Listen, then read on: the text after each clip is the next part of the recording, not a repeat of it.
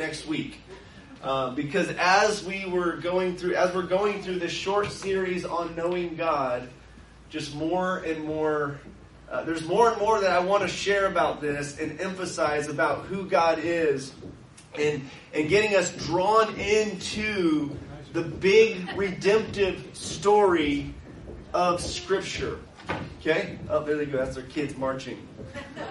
What's the old hymn? Saints go marching on. Do, do, do, do, do, do. All right.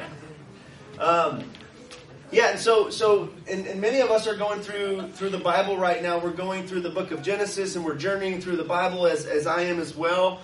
And as I'm reading through the book of Genesis, I'm seeing just God at work, and I'm just being refreshed by what I'm seeing. And one of the stories in there that I didn't want to skip over and miss out for us in this series is the story of Joseph. I sent out an email this week with a little devotional on the life of Joseph. And so this morning I thought it would be appropriate for us to look at the attribute of God's goodness, to look at the providence of God and the goodness of God through the life of Joseph. It's such a powerful story. It reads like a novel. It would make a great movie if some Christian artist that would like to take that and just really build that out, and at the same level they've done The Chosen with. It would be an amazing story to put in film. And it's a story that I think it hits home with each of us who live in a fallen, broken world. And as we try to put together the pieces of our lives and make sense of all the broken past that we've experienced, the pain that we've experienced, the book of Genesis and the story of God working through Joseph's life gives us hope and comfort and encouragement, and it helps us to see kind of the bigger picture and be reminded that God is up to something so much bigger than what we might be feeling or thinking that is going on in our life currently. How many of y'all know it's hard to see much when you're in the valley? It's hard to see much when you're in the valley. When you're going through the valley, it's really difficult to see. And so you need to remember those views, those snapshots, the perspective that you've seen from the mountaintop. And the Scripture takes us up there, and it helps us to see the big picture of redemptive history, of what God has been up to. And it helps us to find our place in His story. And what is He doing? It helps us to see our part in the story. Now let me just start with two verses about in the New Testament referring to the Old Testament, and one of the reasons why we need to read the Old Testament. Okay, a couple of reasons why we need to read the Old Testament and not just read the New Testament. We believe the entire Bible is inspired by God. It is the Word of God. Okay? And Paul writes in Romans 15 verse 4, he says, "For whatever was written in former days was written for our instruction, that through the endurance and through the encouragement of the Scriptures, we might have hope." Anybody need hope and instruction in your life today, navigating the journey, the broken road that you're walking on in life and following Jesus? And the Scripture also gives us warning. 1 Corinthians chapter 10. Now these things took place as examples for us, referring to the Israelites and God's dealing with them and their response to God's dealing with them, and that we might not desire evil as they did, and not be idolaters, and not indulge in sexual immorality as they did. And so these things are written in the Old Testament. These stories have relevance for our lives today. They're not just good stories that entertain us and engage our minds. They are true stories of history, of God's working in the lives of His people and of Israel. And so with that said, let's look at Genesis chapter 37 and pick up on the story of Joseph and God working through his life. Joseph, being 17 years old, was pasturing the flock with his brothers. And he was a boy with the sons of Bilhah and Zilpah, his father's wives. And Joseph brought a bad report of them to their father. And now Israel loved Joseph more than any other of the sons, because he was the son of his old age. And he made him a robe of many colors.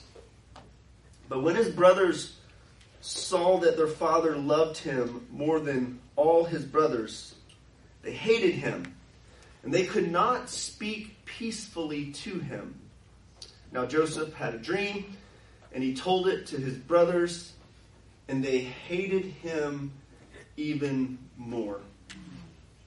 Okay, now we're going to just kind of stop here for just a minute and just kind of look at what was going on here. Joseph came from a broken, dysfunctional family. There was tension within the family. Okay, and his parents' family was dysfunctional and broken. And as you read through the book of Genesis, you see a lot of failures and flaws and brokenness and sin in the world, and God working in spite and even through the sins and the brokenness of the patriarchs, right? And so he was in this family with brothers that hated him. Okay, they had different mothers. There were 4 different mothers, and he was born of Rachel, the wife that Jacob or Israel loved, right? And so there was tension already. Now I got to say, if you're going to have, if a guy marries 4 wives, there's going to be some challenges. All right, and then has children. There's going to be some challenges there, right? And so there was tension. There was favoritism that was expressed towards Joseph. There was favoritism expressed towards him. And his father made him a coat of many colors, right? He made him this garment that was a symbol of that favoritism that that Jacob had towards Joseph. And I can just imagine how the other brothers felt when he walked around with this nice coat of many colors. It was a symbol that Dad loves me more than you guys. Right? So there was dysfunction in the family, so much so that they couldn't speak peacefully to their brother. There was tension. Gosh, and those of us who are parents can imagine what that would feel like to not have your children get along. All right? When it's time to gather and have a meal and just to have some peace in the home. Can you imagine the animosity and the hatred that took place? And so Joseph was favored by his father, but he was hated by his brothers. And before we move on into the next scene here, I just want to give the big idea of what we're emphasizing here. In light of what Joseph went through, and we'll expound a little bit more on what he went through, all the hardships and afflictions that he went through, we see in this story that God cares and intervenes in the lives of his people to fulfill his plans through the afflictions that they experience. God cares for and he intervenes in the lives of his people to fulfill his plans through the afflictions that they experience. Remember back in a couple weeks ago, we looked at Genesis 12 and 15, and we looked at the life of Abraham, and God promised Abraham that he was going to bless him and bless his descendants and multiply his descendants. All right? So this was Joseph's great-grandfather, Abraham. And God had a promise that he was keeping with Abraham and blessing the descendants of Abraham, the Israelites.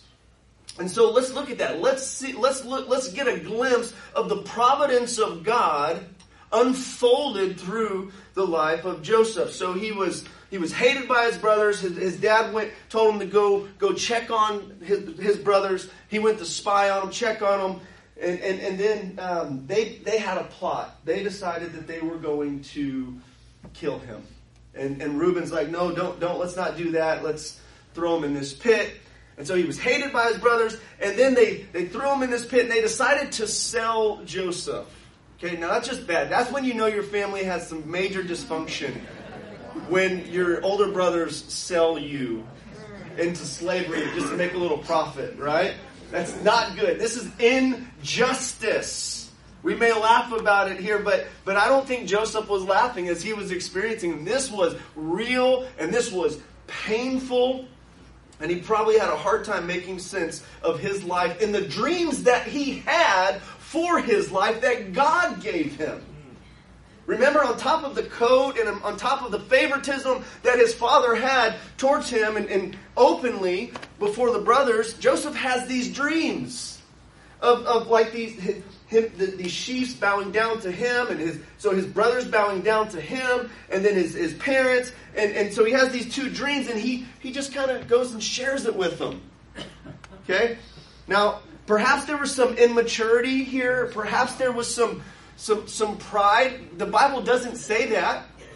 I mean, actually, as we read the life of Joseph, we see him put in a positive light. We see him as an example of somebody who continues to do the next right thing and gets in trouble and gets falsely accused, gets injustice done towards him, and yet he just continues to trek along and move forward and get up when he falls down because God was with him. God was working in his life to weave together a beautiful tapestry, a beautiful portrait of his goodness, his providence in Joseph's life. And so let's go a little bit further here in chapter 39. Okay, I know we're going to try to cover Genesis, the story from Genesis 37 to 50, so bear with me here. Okay? Now Joseph had been brought down to Egypt, and Potiphar, an officer of Pharaoh, the captain of the guard, an Egyptian, had brought him from the Ishmaelites, who had brought him down there. And notice this. The Lord was with Joseph, and he became a successful man. He was in the house of his Egyptian master. His master saw that the Lord was with him, and that the Lord caused all that he did to succeed in his hands. So Joseph found favor in his sight and attended him. And he made him overseer of his house and put him in charge of all that he had. From the time that he made him overseer in his house and all that he had, the Lord blessed the Egyptian's house for Joseph's sake. The blessing of the Lord was on all that he had in the house and the field. Remember what God told Abraham? I will bless you, and you will be a blessing. Through your seed, through your descendants, all the families of the earth are going to experience blessing through you. Now, we talked about ultimately that's fulfilled in Jesus, the one who gave his life for the world and redeems a people from every tribe and every tongue. And we will be gathered together around the throne of God. Revelation 5 points us to this. And so we see the blessing of God, the favor of God. We see in contrast to Joseph being forsaken and hated and alone and sold into slavery. And then falsely accused, as we read a little bit further, the author of Genesis wants us to get something here. That God's at work in his story. None of this is catching God by surprise. God's at work in his story. God's doing something, and Joseph may not see it. Joseph may not understand it. He may not conclude in the middle of this, God, you're so good and you're so amazing, you're so sovereign, you work everything together for my good. At the end of the story, we know that that's his conclusion. Right? As he looks back, as he's on the mountaintop, as God brings him through the valleys and the broken path of life. And he sees, he walks through it, and God's with him the whole time. He walks through these really difficult times, and he sees the hand of God at work, bringing about good, not just for him, but for many people. And so we see that Joseph was a man of integrity. So we know the story here. After a time, his master's wife, Potiphar's wife, cast her eyes on Joseph and said, lie with me. But he refused. and said to his master's wife, "Behold, because of me, my master has no concern about anything in the house, and he's put me over everything that he has in my charge. And no one is greater in this house than I am. Nor has he kept back anything from me except you, because you're his wife. How can I do this great wickedness and sin against God?" And as she spoke to Joseph day after day, he would not listen to her, to lie beside her, and to be with her. Joseph was a man of integrity. He didn't let the past pain lead him to justify sinning sexually in this way. He resisted. Now it says that Joseph was a good-looking man. He was a handsome man. Well-built, strong. And the master's wife, Potiphar's wife, cast eyes on him. She's like, "Hey, come on." Okay? And Joseph's not having it, because that's not what he's about. Right? He's not about having friends with benefits. All right? He's not about sinning in the sight of God when it seems that nobody else will know about it but God and Potiphar's wife. He's not about that. Because on the inside, who he is as a person matters, and what he does when no one else is looking matters to him. Amen. This is integrity. This is the fear of the Lord, living with the awareness that God's eyes are in every place, beholding the good and the evil. We should remember that. Men, when we're before our computers and we're tempted to look at an image on the screen that we know violates the command of God, do not commit adultery. Jesus said, if you look to lust after a woman, you commit adultery in your heart. We ought to take holiness serious, because God has redeemed us and he's made us his own, and God is with us. And he's watching us. He's watching over us. And he cares about the details of our life. And we want to make him smile. And I love Joseph's heart here. I love the why behind the what in this. How could I do this evil thing and sin against God? Like, yeah, it would have been wrong. He would have broke trust with Potiphar. And that would have been wrong too. He would have sinned against Potiphar as well. But ultimately, he says, how can I do this great wickedness and sin against God? This is similar to what David confessed in Psalm 51 when he committed adultery with Bathsheba and cried out for God to have mercy on him and created him a clean heart. He said, against you and you only have I sinned and done this wickedness in your sight. Right?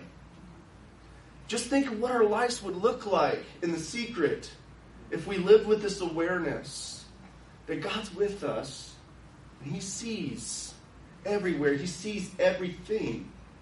And he rewards faithfulness.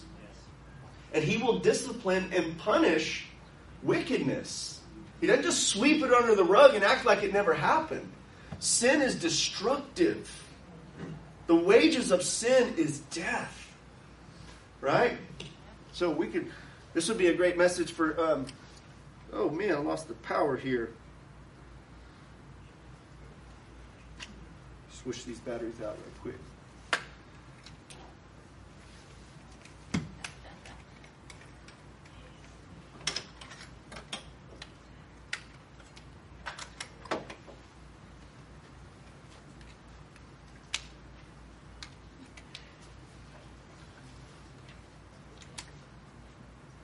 There we go.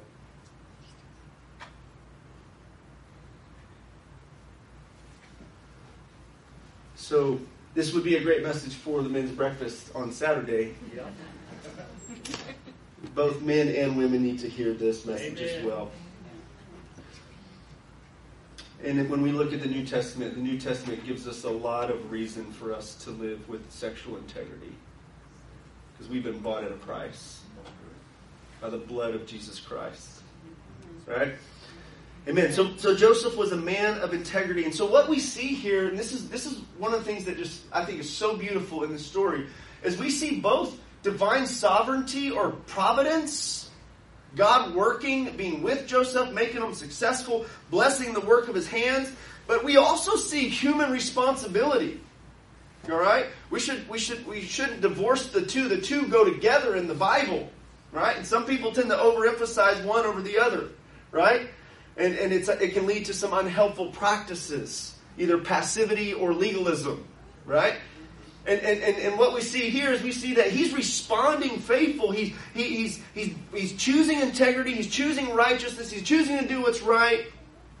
Even though he had went through a difficult time, we see integrity. We see faithfulness. We see wisdom. We see patience. The end of the story, we see forgiveness. Okay? And these two go together. This is our response to God and what he's done in our life and who he says he is and how he says we are to live our lives, because who he says we are and what he says his will is for our lives. And so Joseph seemed to let integrity kind of be the compass.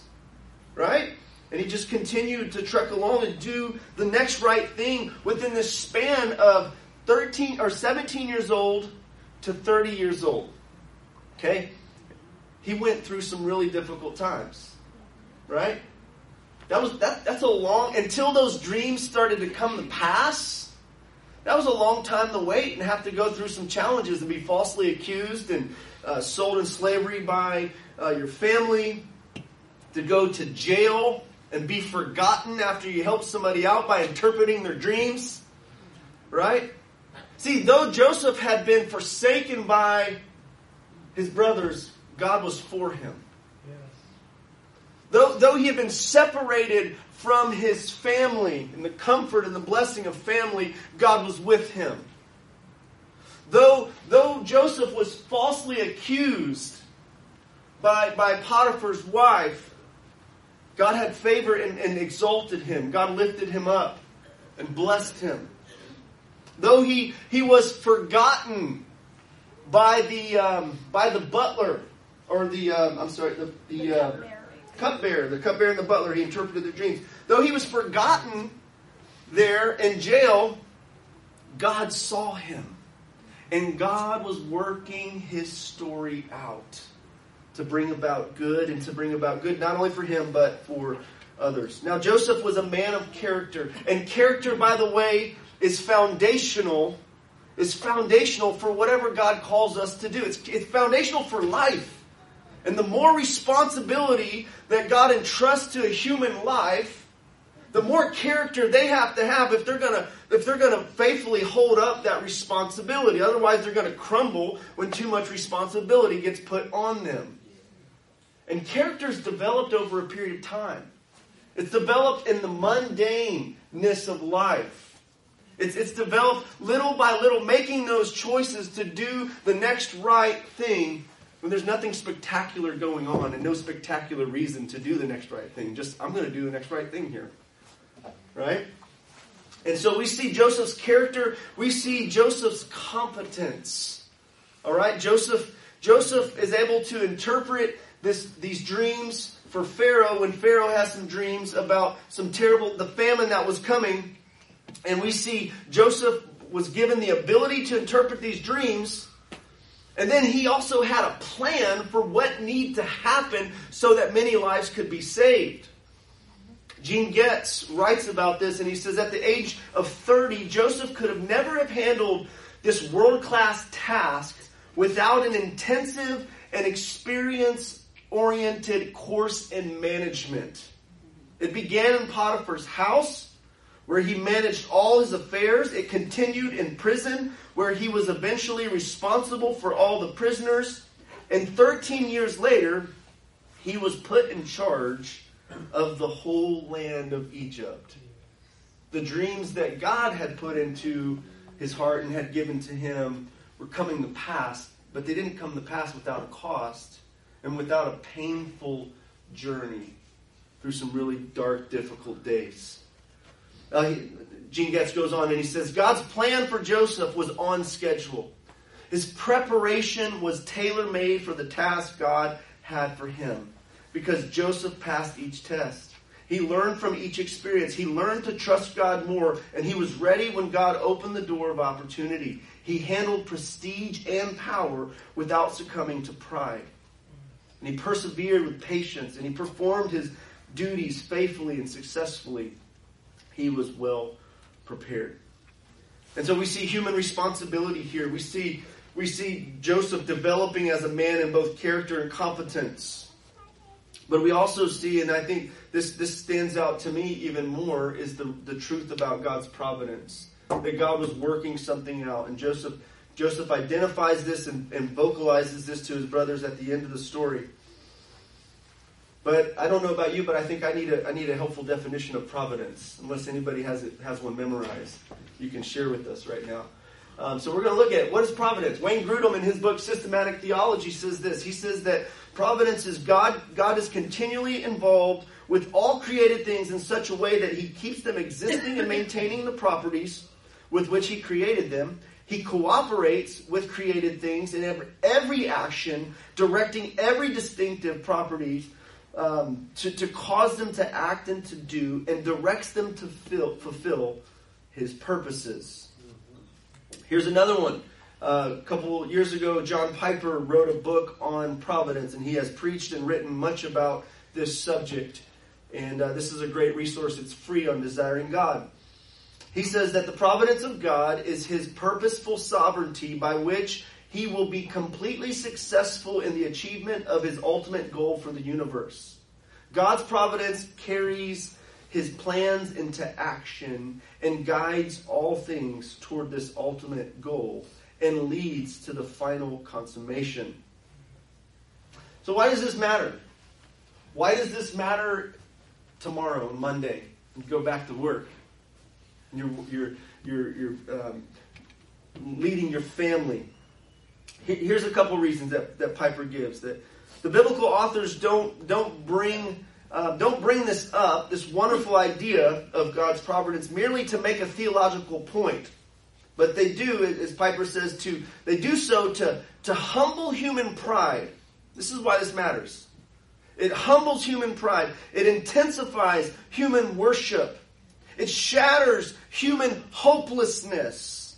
And it puts a ballast in the battered boat of human faith, steel in the spine of human courage, and love in the human heart that sees no possible way forward.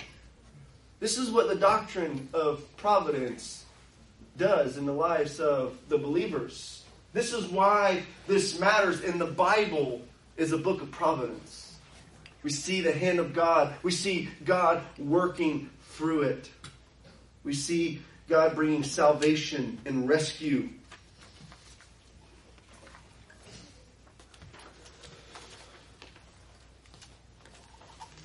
The root word that is that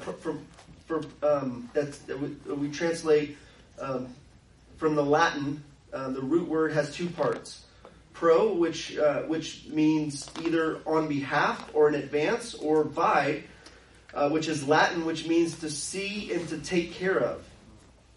Thus, when used of God, providence means to take care of something in advance, to make provision for something beforehand. God's providence then refers to his preserving and sustaining care and control of all things in view of achieving his divine purposes. So here's the verses where we see this most clearly in Joseph's story. When there is reconciliation, when his brothers meet back up, having thought that their brother was gone, probably that they would never see him again. The famine had gone down. Joseph had executed a wise plan. There was grain. There was food for everyone. God was bringing blessing through Abraham's seed, Joseph's great-grandson. All right? And he was using the resources, the wisdom, and the gifts that he had to bring to be a blessing to the world. And Joseph says this to his brothers. And now do not be distressed or angry with yourselves because you sold me here. For God sent me before you to preserve life. Now here's his opportunity, by the way. All right? Like you might, in a typical, story, Hollywood story, this is revenge time, right? It's time for younger brother to get even with the older brothers who sold him. And that's not what goes down. It gets more and more beautiful here. Right? Joseph is exalted to this place of power, and he has the character to be able to sustain such responsibilities, and he's put in this place, and he sees his brothers. And when he has the opportunity to have their heads cut off, he says this, he says, don't be distressed or angry with yourselves because you sold me here. God sent me before you to preserve life. Now this is profound, because what Joseph's saying here, and what the book of Genesis is teaching us here, is that God is working through the sinful actions of humanity, though God does hold humanity responsible for sinful actions, like injustice of slavery. It's just wrong. Okay? You're going to give an account. Those who do evil in this way are going to give an account to God.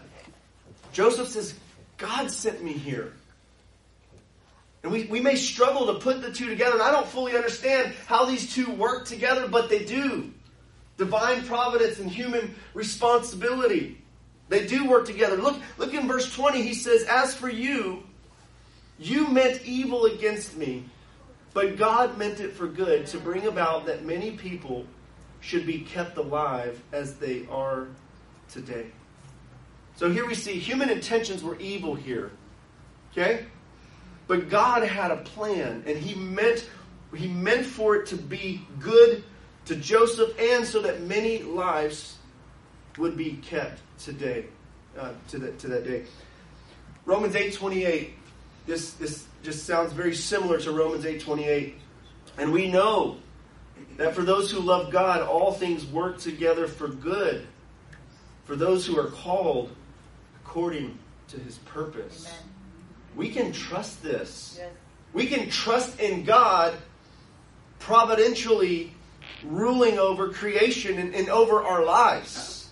And we can trust that God is good, that His intentions are good, and we can worship Him both as sovereign and good, and we can find the anchor of hope in Him through life's storms by clinging to these realities about God and worshiping Him as the one who works all things together for our good.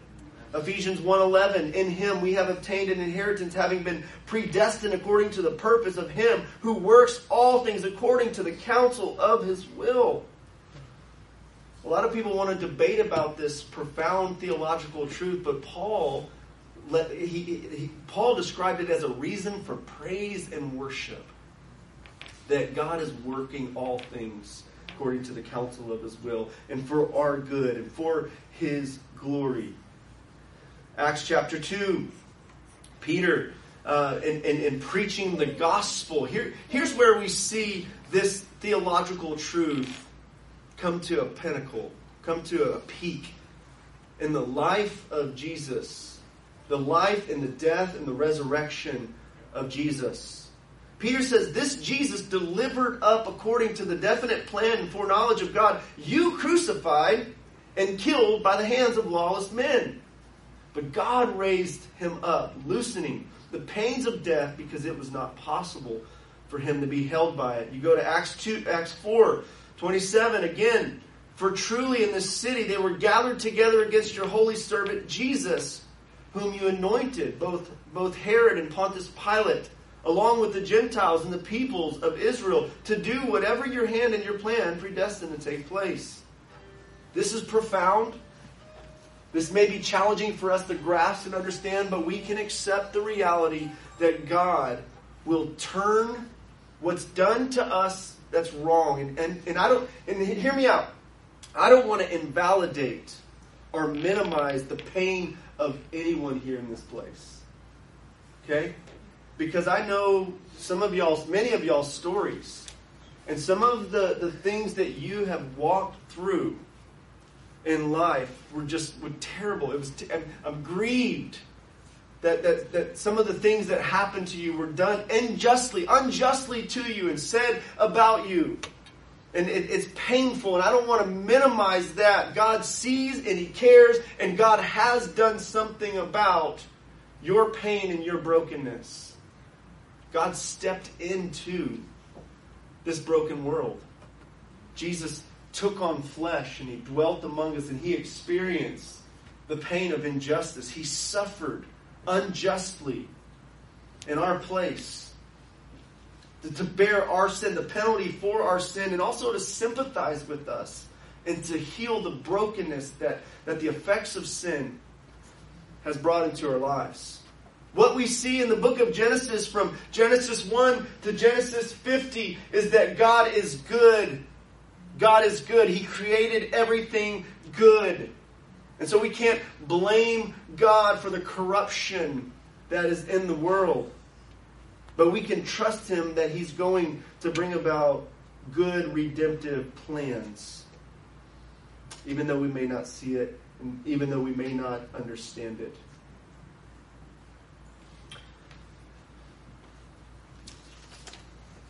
Here's an example here. A guy named Christian Rager. How do we make sense of evil done to us and to others? How do we put that together?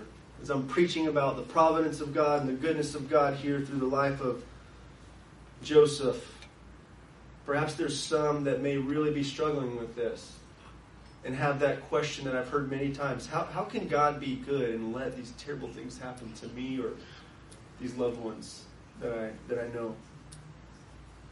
Christian Rager spent 4 years imprisoned by the Nazis from 1941 to 1945. His crime? He was a member of the Confessing Church, one of the German state churches that took stand against the Nazis in the 30s and the 40s. He was,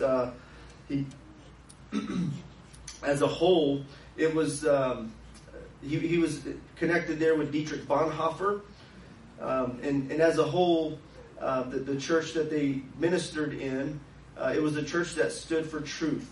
But Christian Rager was turned over to the Nazis by an organist of his local church and was shipped hundreds of miles away to spend the next 4 years in a concentration camp. Philip Yancey writes about this in his book, Where is God When It Hurts? He says, Christian Rager will tell the horror stories if you ask. But he will never stop there. He goes on to share his faith. How that at Dachau, he was visited by God who loves. Nietzsche said, a man can undergo torture if he knows the why of his life. Rager told me, but I here at Dachau learned something far greater. I learned to know the who of my life. He was enough to sustain me then and is enough to sustain me still. Well, I do think we need to know the why of our life. Why we're here, our purpose, and glorify God in it. But we need to know the presence of God. We need to know God as the one who is good and providentially caring for us. Our lives are in His hands. He sees every tear, and one day He will wipe away every tear from our eye. He has done something about the evil in this world in sending Jesus to die for us, for the world. Jesus did not allow evil to overtake Him, but He overcame evil with good, and that's what we are to do as His followers. Because of the gospel of Jesus Christ, because of what He's done. He's died for us. He's made us His. And we are promised a world of no more pain, suffering, and injustice. We are promised the day when He will wipe every tear from our eyes. And until then, we can extend the same forgiveness that Joseph gave to his brothers who did him wrong. Because we have the perspective that God is good and God was up to something, even though others may have meant it for evil. Even what the enemy means for evil, you turn it for our good and for your glory. As we sing and sovereign over us. And at the end of the story, we see this beautiful reunion where there's weeping. There's weeping and reconciliation. And Joseph's able to forgive because of this perspective that he has. God was working here. God was working here, and there's much good that has come through all this. Not to minimize the wrong that they had did to him, but to magnify the good that God brought about. And so let's look at just a couple points of application here. Live with the awareness that God sees everything at all times. Just live with that awareness, saints. Okay? This can be taken positively or negatively. Sometimes I will text message a brother and say, "Hey, God is watching," and just think, I wonder how he's going to take this. Is this going to be taken as a positive text message or a negative text message? I got my hand in the cookie jar, right? God's watching. Or like there's faithfulness, and I'm trucking along in faithfulness in the mundaneness of life. God sees me. Wow, that's encouraging. That's encouraging, right? And we need both. That fear of the Lord when we are on an evil trajectory, and just that affirmation of the Father's pleasure as we're walking in faith and doing what's right, the next right thing. God delights in our steps. The steps of a good man are ordered by the Lord, Psalms tells us. And so live with the awareness that God's eyes are in every place. He sees everything, and He's with us. He's for us, not against us. He's not just waiting for you to make mistakes so He can pound on you and correct you harshly. He is gracious and compassionate, slow to anger, and abounding in steadfast love. The Old Testament emphasizes this more than once, because that's who He is. That's His character. And show forgiveness to those who harm you, knowing that God is going to work all things together for your good. What does Colossians 3 say? It says to bear with one another and forgive one another, even as God has forgiven you in Christ. So treat one another with that same mercy, that same grace, that same forgiveness that you've experienced as a Christ follower. You've been forgiven of all your sins, and you did not earn that. You did not merit it, and you don't merit it by your ongoing obedience. It's grace. Amazing grace. And those who have been amazed by the grace of God are going to be more prone to extend that same grace to others who seem undeserving as well. So we give. Just think what your marriage could look like if you lived according to that verse of Colossians 3:13.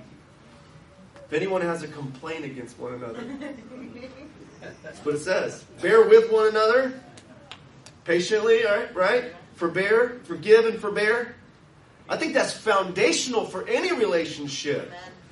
But especially those that you're closest to, because you got a lot more complaints that you need to address. A lot more issues that come up the closer you are. Those of you, if you've ever had roommates, all right? Or if you get married, you have children, right? That same mercy and grace just has to be extended. And as parents, as we're parenting our children, God is parenting us. And we need to be a conduit of grace to them. Love, grace, and truth. And not act as if we got everything together and we never need any grace. Sometimes I need a spanking from the Father. And He disciplines those He loves. Doesn't feel good, but I trust that it's going to produce good results. And I'm going to receive His correction in my life as I need it. And so show forgiveness, show grace to others as God has shown to you. And lastly, actually, let me quote that verse. I moved that one. Bear with one another. If anyone has a complaint against another, forgiving each other as the Lord has forgiven you, so you must also forgive. This is what a gospel-centered relationship looks like. This is what applying the gospel to your relationships looks like. Tim Keller, in his book that just recently came out, he writes about forgiveness, and he says, Forgiveness is granted often a good while before it is felt. Not felt before it's granted. Right? It's a choice. The feelings don't always accompany that choice right away. Maybe later on. But we got to forgive and choose to forgive, even though we're not feeling it. There's a lot of things in the Christian life that we need to do, even though we're not feeling it. And if we're never feeling it at all for the Christian life, we need to do some search under the hood. What's going on under the hood? Right? I need to check the oil. I need some major maintenance here because something's going on under the hood. The emotions in our lives are like those dashboard lights that give us indicators of what's going on under the hood. And so lastly, be faithful. Be faithful where God has you, trusting Him to bring about His good plans for your life.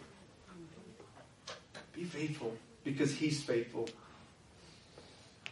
And even when we fail to be faithful, He's going to continue to be consistent and steady. Even when we fall, we can get back up because God will be consistent and steady. If you all would stand with me. I have Psalm 138, verse 8 up on the screen here.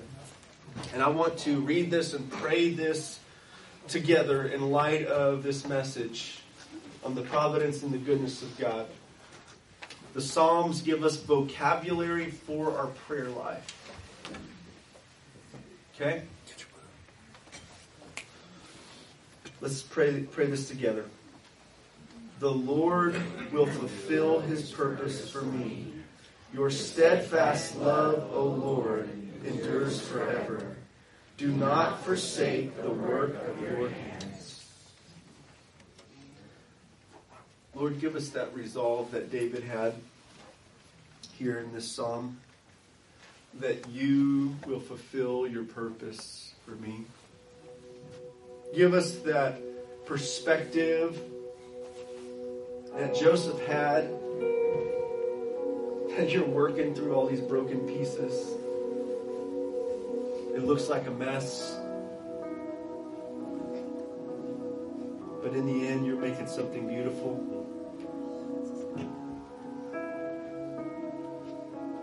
And if it's not beautiful, you're not done with it yet.